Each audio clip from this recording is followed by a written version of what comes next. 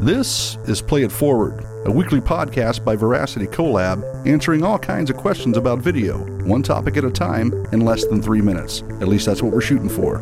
Here we go. Yo, Bub Coons here, Charlie Matz, avid cornhole supporter. To my immediate right, the game.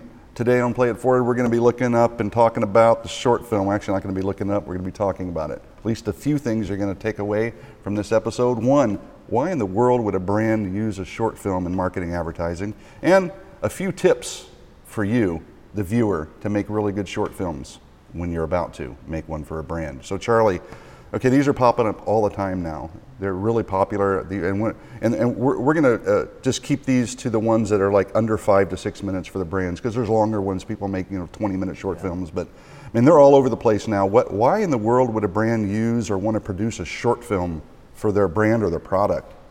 Well, I mean, ultimately, there's not many types of content that can draw you in better than a narrative. And what I mean by that is you have actual dialogue with real actors and characters that are telling a story. You're getting brought into a world and brought into a story in a way that, when you're watching an ad, typically you don't get brought in quite as intensely, I guess. You also kind of know it's an ad, right? Short film. Yeah, exactly. You kind of lose sight of the fact you're watching something that a brand produced when you're watching a short film.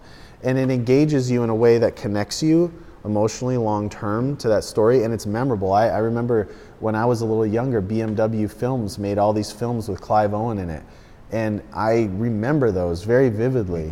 I don't remember many BMW ads. I remember those short films though, and so I'm connected forever to BMW in that way. And honestly, I like BMW more than all the other luxury cars now, and it worked. They got me emotionally connected to that car. Yeah, no, that's good insight there. But I mean, these aren't things you put on TV. I mean, you can't afford that time. Right. So what do you think the play is there? They're using them on their website. They're using them on YouTube. Yeah. They're doing something to draw a whole other type of audience in, it seems, than just the broadcast world. Yeah, exactly. You're exactly right where they're playing them. It's website, social media, all that kind of stuff. But it could be an audience. I mean, for my example with the BMW film is I couldn't afford a BMW, right? And so I'm sitting there watching this film from a company I can't even go out and buy, and that's their long-term play. They're just trying to basically create entertainment for people to consume.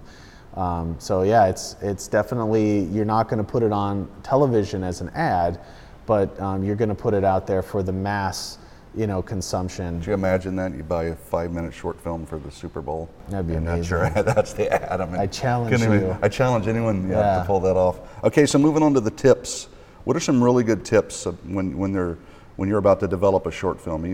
Even the client coming in and looking at it and going, I think this is what we need, but here's some things to look out for. Well, this above any other kind of video is you cannot cut corners on cost with this type of video. You have to go to the extent of where you're producing something really well at the standards, of Hollywood, to be honest with you. You have to be able to produce this with the right crew, the right cast, especially the right cast, and it has to be written really well.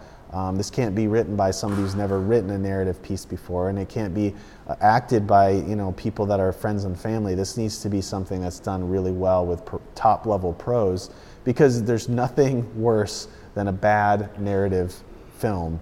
It exposes you really quickly, and it shows, you might as well not do anything. Yep. It's almost like there's this, don't do anything and do it really well, and anything in between isn't worth it, because it's ultimately got to be at that top level. Yeah, I remember when we were approached by Celebrate Forever to convey their concept, and we said, best way we think to do this is through the short film, and the first thing we looked for was at least a consummate character actor, right? A guy that's been in a lot of stuff. You may not know him, but we know he can hit his mark, he knows his lines, he shows up, and he's good every time, right? He elevates the thing. So yeah, I think that's incredibly important. Great writers, great production design. You're really thinking of this like a Hollywood film condensed, because you really want to show your excellence and draw the people in with characters and plots and all the things that matter.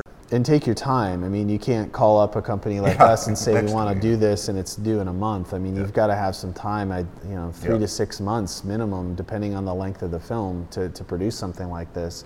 And we'll put that film, Celebrate Forever, in the show notes on our site, so you can go and watch it. Because this is the kind of thing where a clip doesn't do it justice. You got to go and watch the whole thing. Yeah, absolutely. Well, there you have it. That's all we have time for. Short films, I think, one of my favorite things to do. I think if you can pull it off and you're asked to do that, or you can collaborate and work with a team and pull that off, it has a great shelf life, a great effect. So anyway, that's all we have time for today. Next week we're going to be talking about the concept video. Until then, adios. Remember to follow us on social, and if you like what you heard today, please play it forward.